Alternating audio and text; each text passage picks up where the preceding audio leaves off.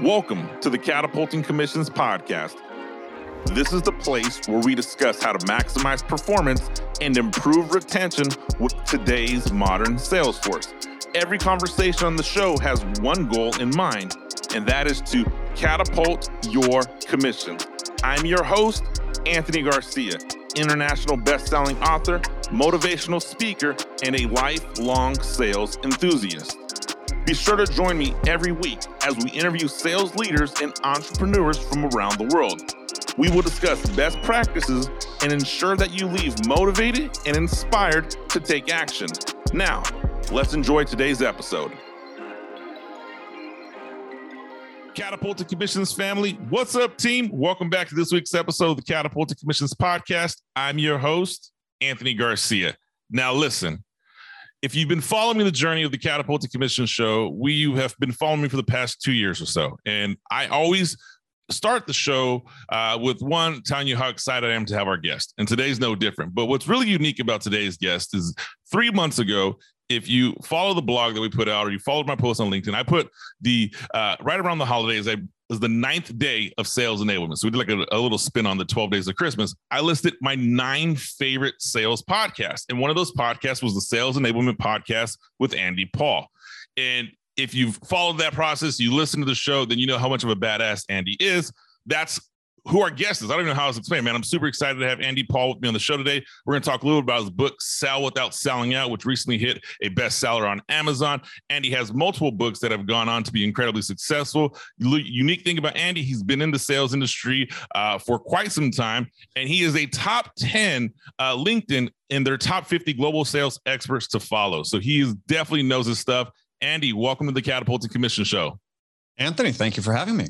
Such a pleasure to have you here. So let's just jump into this, Andy. You've been doing sales and sales enablement, sales leadership in some capacity for let's just say a significant amount of time. I don't want to age you, but for quite some time. There is this trend right now that salespeople are at a pivotal point where the consumers that we speak to have more information now than ever.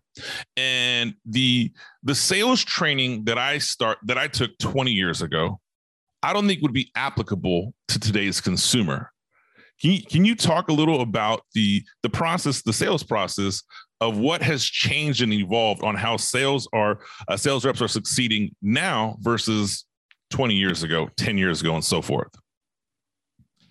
Yeah, actually, I think it's largely the same that helps them be successful. Yeah, I mean, buyers certainly have way more information, way more access to way more information.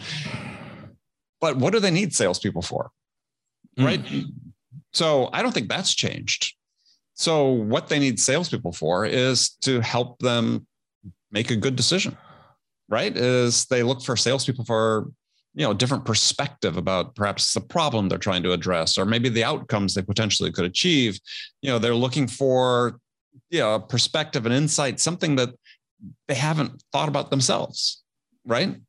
And so if your salesperson doesn't have that, or isn't able to help the buyer in that dimension, then you're no better than a website, in which case they don't need you. But if you can be available to them to, help them in the dimensions I just talked about, that does a couple of things. One is that it creates a differentiated buying experience for the customer, right? Because suddenly, oh, wow, I invested some time in Anthony and I got some real value out of that. So I'm looking now at products. Let's say the buyer's saying, yeah, I'm looking for a software product and oh my gosh, there's 10 vendors. The products all look the same. How do I choose? Wow, but my experience with Anthony was really different. Yeah, he was better. He really understood what we were trying to accomplish. He really helped us think more deeply about this problem. We have uncovered some, thought that we hadn't really thought about before. We're going to go with Anthony. It's always been that way, right? As sellers, you've always had the imperative to be able to help the buyer in this dimension. I just think it's more acute now than ever, the need on the part of the buyers. So if you're able to be a seller who can do that, you're going to be in good shape. I agree with that. Your salesperson is developing a complete relationship, and they make the experience from the very first interaction to a discovery to closing to following up. I guess where I was going with my questioning 20 years ago, the very first book I read in sales was Zig Ziglar's Secrets to Closing the Sale. Mm-hmm. Read it, had a bunch of talk tracks, and I was working in door-to-door sales and had spent 6 years there and I had a really successful career. But I remember like trying out some of these new salesy closes, right? Like these salesy approaches that would close. And I'd be like so excited when one would work, when one wouldn't work. It was like beta testing at such a young age. I would be caught dead doing that right now. Like I agree with you in the experience right now. But I guess my question is where do salespeople, how do they take that salesy approach out of sales, right? I mean, you and I are just two guys having a conversation right now.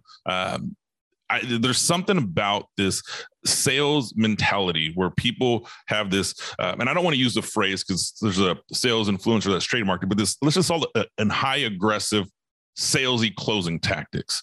Oh, I want to hear the phrase somebody trademarked. What was that? Oh, yeah. The hardcore closer, right? So such bullshit. Thank you.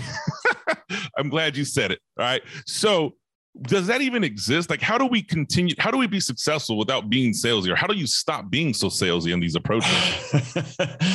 Well, it's a great question because you have to make a choice as an individual. You talked about, you were out experimenting with different things. Correct. And this is a part I think that gets lost oftentimes in sales is these days, I think one of the things that has changed is that there's a greater insistence on the part of many sales managers about conformity, right? This is our process. This is our playbook. This is how we do things. These are the questions we ask. And I don't want you to freelance. I don't want you to experiment. I want you to do this process because you're just an interchangeable cog in a machine. Well, that's not why we get into sales, right? Sales is a creative process. Sales is something a way for you to express yourself. And so sellers need to be given this autonomy to experiment and sell in a way that's more aligned with who they are as humans. And the biggest single response we get from the book from hundreds of people so far on the book that's only been out for a month is that, oh, you mean I can sell as a human being? I feel validated by that because this is what I want to do, but I feel pressured to act salesy, right? So you have a choice as an individual. I mean, it's a choice I made in my career. It's just not going to do it. I was forced to do it on many occasions and I hated it. And you reach a point where you just say no. I mean, and so I just last point on that is that as a seller, you have a choice. You can either, I describe it in the book, is you can either push back and say, you know what, my manager, I don't think that's going to work for me. I think there's a better way. I think I can do better doing something a little bit different. This is what I propose to do. Hey, hold me accountable for results, but give me the freedom to try this. And if you can't get that freedom, go somewhere else. Well, definitely go somewhere else if you can't get that freedom. And I love how you said it, right? There's an experiment to it. And I tell the salespeople and Catapulting Commissions family, you hear me tell this often, right? The best sales strategy is the one that's the most authentic and organic to you, right? If you're an introverted person, an extroverted person, whatever it is, just continue to do what is natural and authentic to you. So I love how you approach that because not everyone's going to sell the way somebody else sells. We all have our own individual styles, right?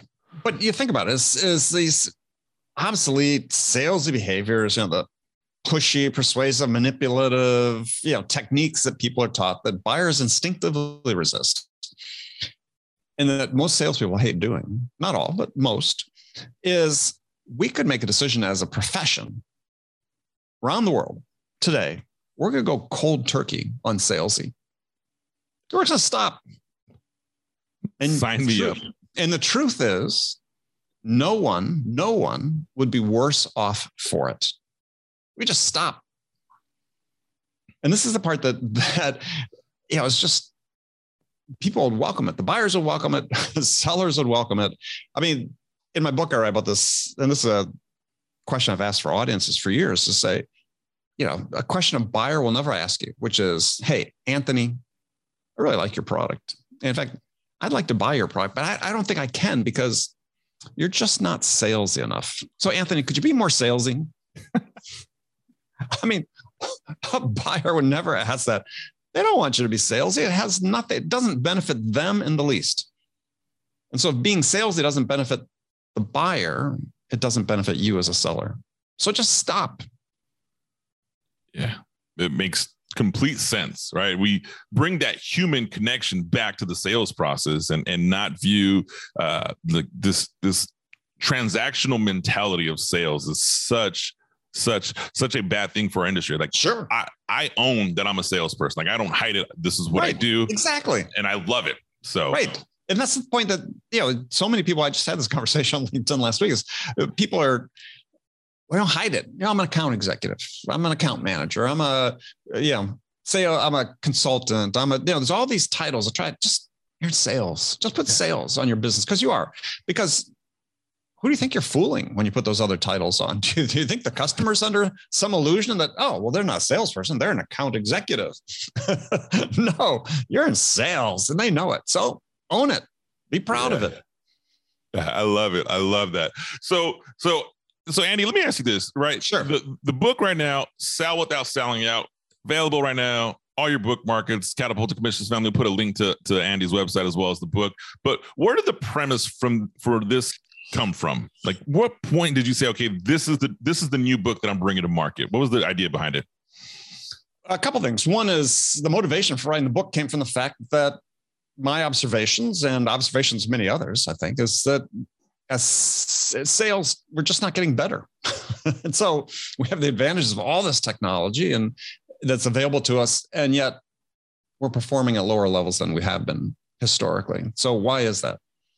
And my belief is again, that we've leaned too far into this idea of salesy, or what I call selling out behaviors, traditional obsolete sales behaviors. And it's, we've had an opportunity over the past 10, 15 years, as we bring all this new technology into sales and marketing, is to say, look, let's reset how we engage with our buyers. Let's reset how we align our selling processes with our buyers' buying process. But we haven't done that. Instead, what we've done is we've taken these salesy behaviors from last century and we've automated them and we've amplified them through automation. And as a result, the buying experience with us is worse than it's ever been. So the fact we're not getting better was part of the motivation. And the second then was, okay, if that's the problem, what's the solution? And through my own experience and through research and through work with a huge number of salespeople, I just sort of summarized what those were. And so the opposite of selling out is selling in. And it's based upon human attributes that we all are wired to do. Unlike salesy, which is learned behavior, no one pops out and begins life as a manipulative, salesy, pushy salesperson. And so I describe as 4 pillars of selling in. That's connection, curiosity, understanding, and generosity. And we're wired to connect, right? As humans, we are wired. We are evolved from sort of our existence as tribal beings. We know that we have to coexist and work together. So we're wired to connect. And if we establish this connection, then we can start building some trust. We're wired. The next one is curiosity. We're wired to be curious, right? How do we as human beings learn anything? From the day we're born and we're starting to navigate this unfamiliar world around us, how do we do that? It's not through knowledge bestowed upon us. It's our curiosity. So our curiosity then is our gateway to understanding. And understanding is critical. We're wired to want to understand the world around us, right? To make sense of it. And this is how we have empathy for other people, through our understanding of them. And it's through this understanding then that we want to give to help people achieve things. So giving makes us feel good. We're wired to give. So these are innate human attributes. And what they do is together, they shape a buying experience for the buyer that's positive, as opposed to the negative one they're experiencing with people that sell out. And then you have the opportunity to become the difference, to become the reason why the buyer buys from you. Because when people are being salesy, it's not like they don't ever sell anything. But in that environment, the buyer's making the decision to buy from you despite you, not because of you. And you want people to buy from you because of you. That approach, and I love the 4 pillars that you mentioned in the book, right? So it's connection, curiosity, understanding, generosity. Mm-hmm. With all honesty, Andy, I mean, that there, take the word sales out. That's just human connection. That's just a conversation to be someone's friend, to be someone's colleague. I look at my relationship with my wife and I'm like, connection, sure. Curiosity, understanding. Man, I mean, that is the relationship we had. Now, I'm not going to marry my customers, but but it does create a framework to say, we're human, right?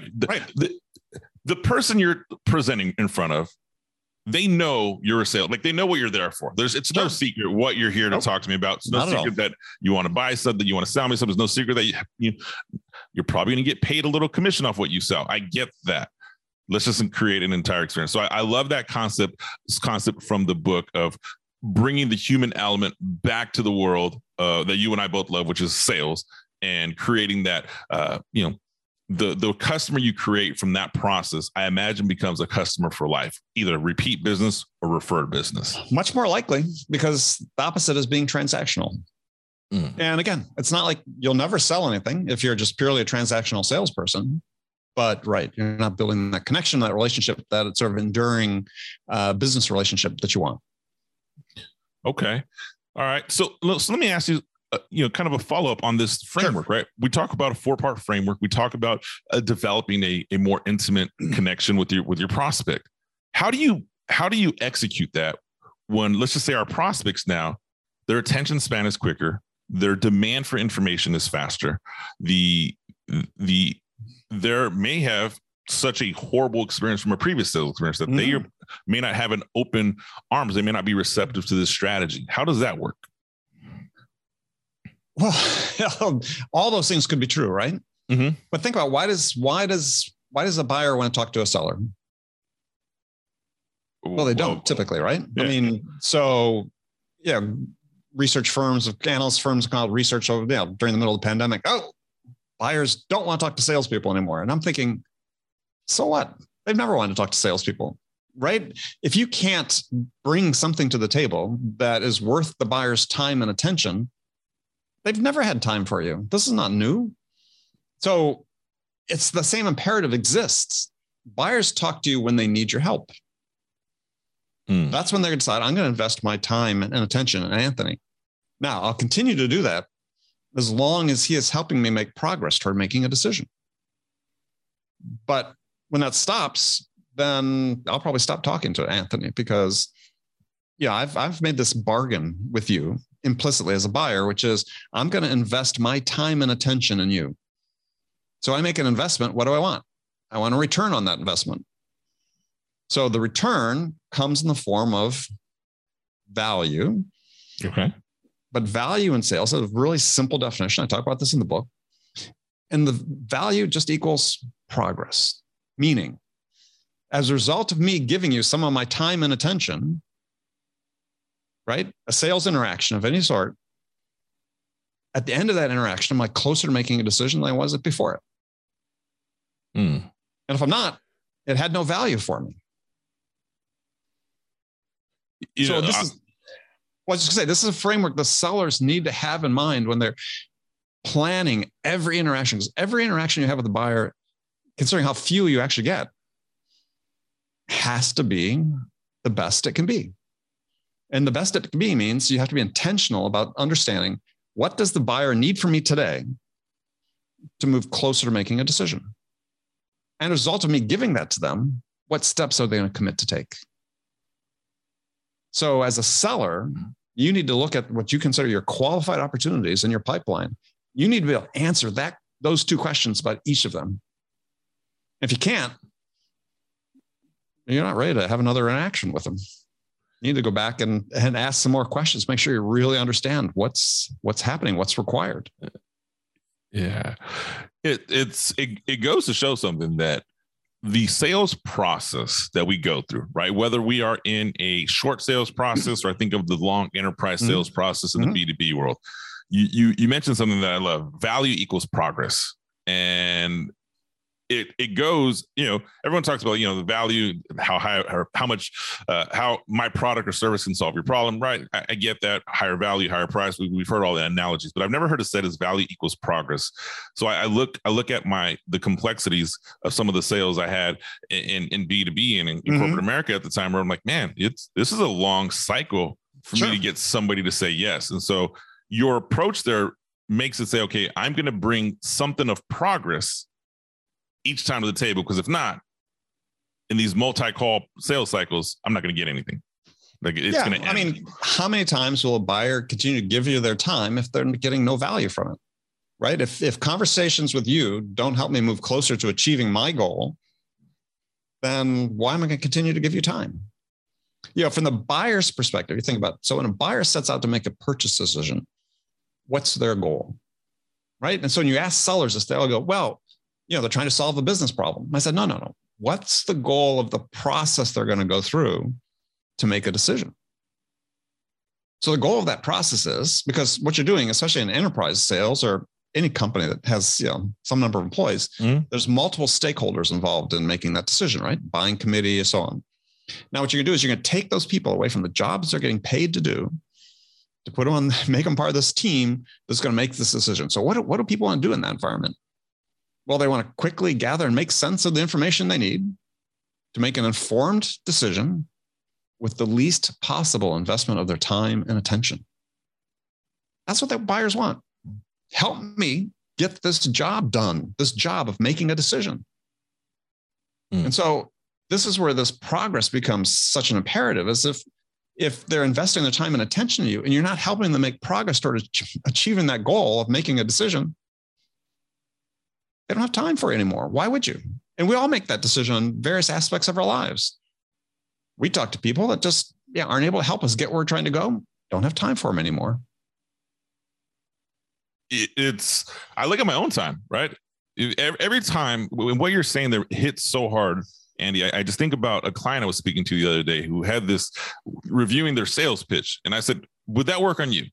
It was just 100%. Would that work on you? Would your quote unquote newfound research sales pitch, would that work on you? If you're think about it, and my client was like, no. And I always look at what you just said right now is how much time I'm going to get if you're wasting my time. How much time is a salesperson going to get if you're wasting my time? How much time are you going to get if you don't understand the problem I'm trying to solve? Which if I'm on that committee, that value analysis committee, the product committee, whatever industry you're in, there's a committee that's deciding, yes, we want to bring this in, or no, we don't want to bring this in. As the seller, if you know that you can accelerate that process and make it simple and tactical, I think there's a lot of success in that route. And so I like where you're going with that. One of the things that comes to mind with that process that you just outlined, there is something to be said still for doing a decent, solid discovery, needs analysis, whoever's methodology it is, asking questions. We'll just call it in the simplest, purest forms. In your book, you mentioned that we can learn that there's 6 types of questions that help unearth our buyers' deepest challenges. And I can see how if we unearth the deepest challenges, we can show progress. Can you elaborate a little bit on those types of questions that we can ask, or what we should be bringing to the table? Sure. Let's start a little broader, right? Because one of the real problems with discovery these days, regardless of what sort of method you're following, is that it tends to be compartmentalized. So I've got this 5-stage sales process. Stage 2 is discovery. And you even see some teams, they put a stage exit criteria, right? In order to move from discovery to the next stage, these things have to be met. What happens is when you take that approach is people think, oh, well, I do discovery now, and then I forget about it. And the point I make in the book is, no, you discover up until the moment you sign the order, you're doing discovery, because the buyer's not stopping learning, right? I mean, if they're talking to other vendors, what's happening when they're talking to other vendors? They're continuing to educate themselves about their problems. Other salespeople are doing a better job providing insights and helping the buyer think, rethink their paradigm about what it is they're trying to accomplish. So if you put discovery into that neat little box, yeah, it's a losing solution to somebody that's saying, look, no, the buyer is continually evolving during their buying process. I need to continue to understand where they are and make sure they're at the right stage of understanding about what we can do to help them throughout the process. So start there. The second part about discovery is, discovery is undertaken as these days, it's more like a survey, right? A lot of methodologies. I've got this list of questions I ask, and I'm going to ask them. They might be decent questions, but at the end of the day, the salesperson knows something about the buyer, but they don't understand anything about the buyer. It's one thing to know something, but to understand the context about why it's important and how it relates to the most important things the buyer is trying to achieve, that takes further effort, further questioning. So, we got this, the basic problem with discovery is it stops too soon for most sellers, and it's too pro forma. Because your goal is not to know a certain set of facts about the buyer and whether they're a fit for your product. Is to understand what's really most important to the buyer. What's the thing that's really driving them?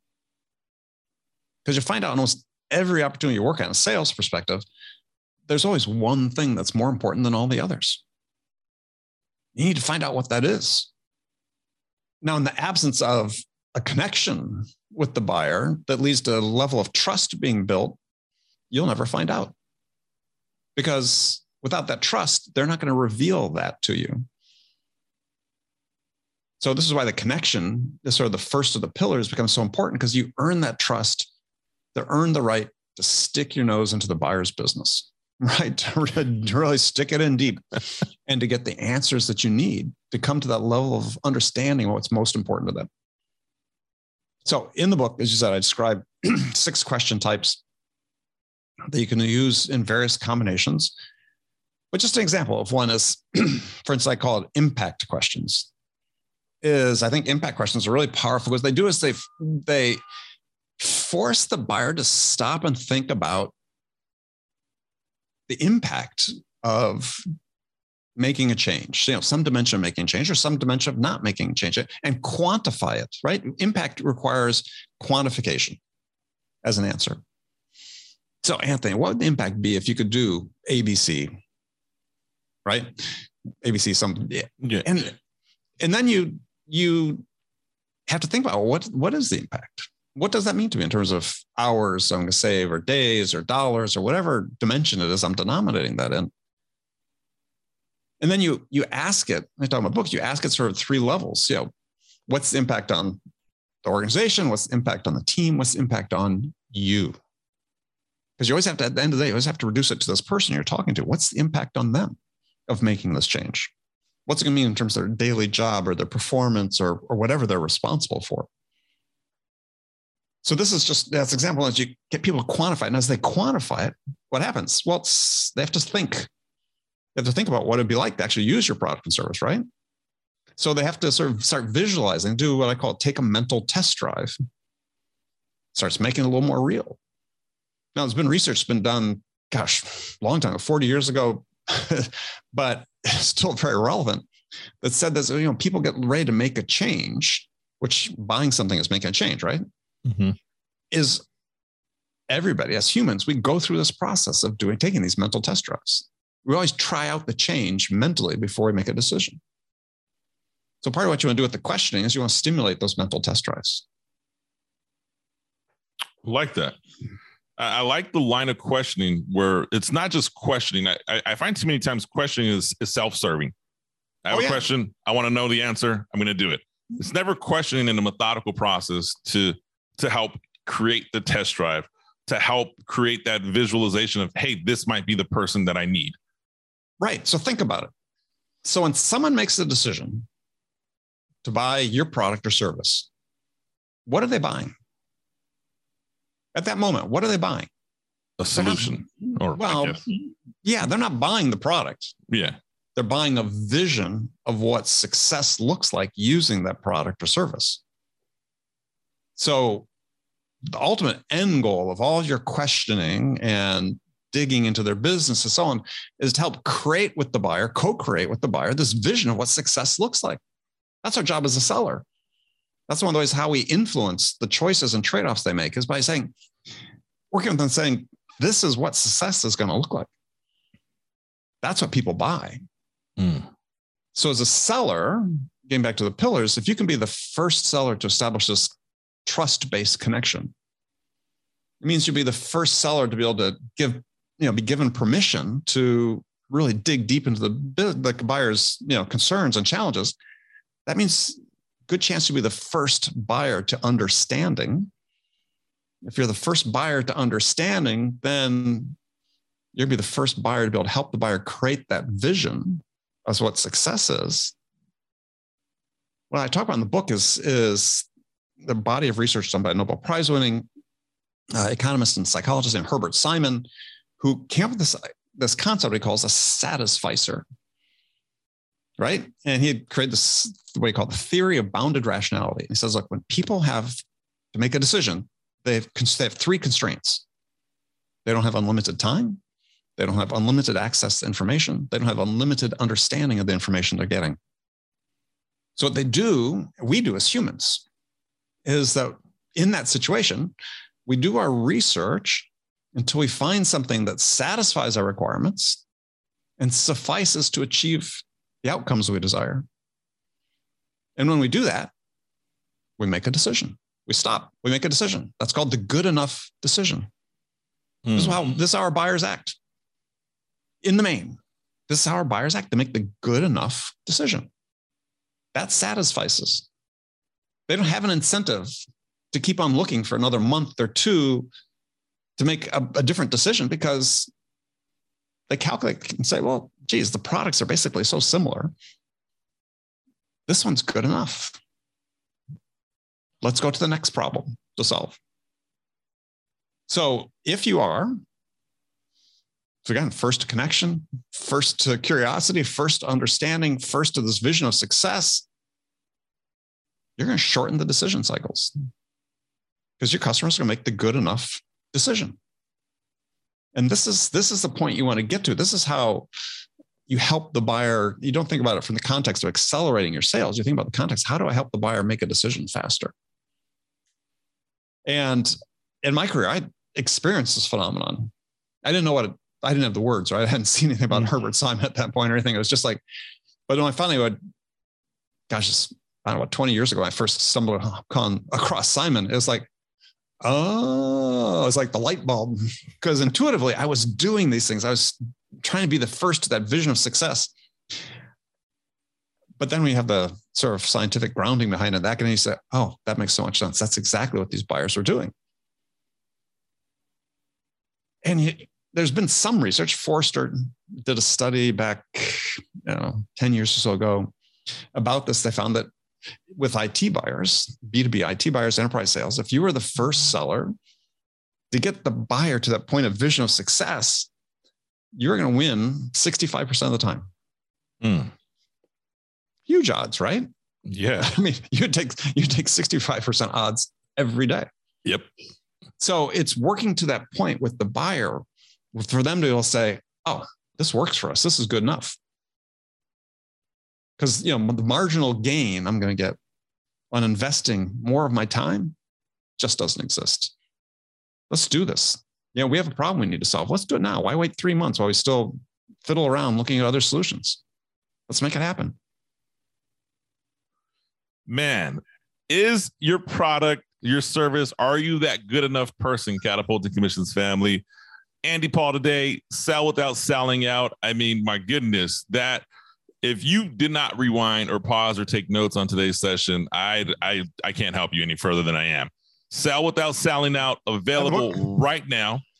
Andy, we are coming close to our time here, and I have so many more questions for you, but I will direct my audience to find you because my questions are based on some of the things in the books. How does the Catapulting Commissions family find you, bud? Well, start by buying the book on Amazon, wherever you buy books. Connect with me on LinkedIn. Very active over there. We talk a lot about the themes from the book. You can come join our community. If you go to andypaul.com, you can navigate your way to join the Sell Without Selling Out community. It's still very active, not just growing in activity, growing in size. We have a free chapter of the book you can download at andypaul.com. we have a little test you can take, a little quiz, a fun little quiz, sort of see, okay, where on the spectrum between selling out salesy and selling in am I? It's not scientific, it's just fun, but just give you a sort of sense of where you are. And listen to my podcast, Sales Enablement with Andy Paul. Catapult to Commissions family. We will have all those links in the show note. Do yourself a favor, go get connected with Andy Paul. Get Sell Without Selling Out. If you are a student and if you're listening to this podcast, you're definitely a student of growth in the sales industry. I say this now. I've been doing this nearly 20 years. I'm still growing. Andy, I'm going to assume you're still growing. Oh, absolutely. Absolutely. I mean, think about it. Why do we do podcasts? Because we get to talk to really smart people and we learn stuff. I mean, as I tell people, doing a podcast is the most selfish thing I've done in my business career, but wow, no better way to learn. I 100% agree. I love every podcast guest. I'm like, this is like a free one-on-one coaching session. I'm just learning so much as we're going. So I appreciate that, Andy. Thank you for joining the Catapult to Commissions podcast. Hey, Catapult to Commissions family, there's one thing that I didn't pinpoint on Sell Without Selling Out. Sell Without Selling Out. My apologies. Andy discusses in his book, The Secret Sales Accelerator, to enable your buyers to make faster decisions. If you like the talk track we had today and you want your buyers making faster decisions, go get Andy's book. Shoot me a DM. Let me know your thoughts on it. Reach out to Andy. Let him know your thoughts on it. And most importantly, Catapult to Commissions family, you know what to do. Like, subscribe, comment, and I'll see you next week.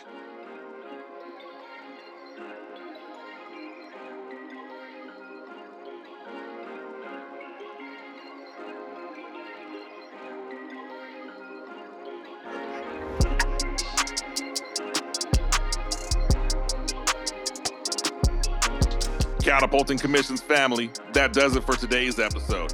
If you found some value, please be sure to head over to iTunes and leave a 5-star rating.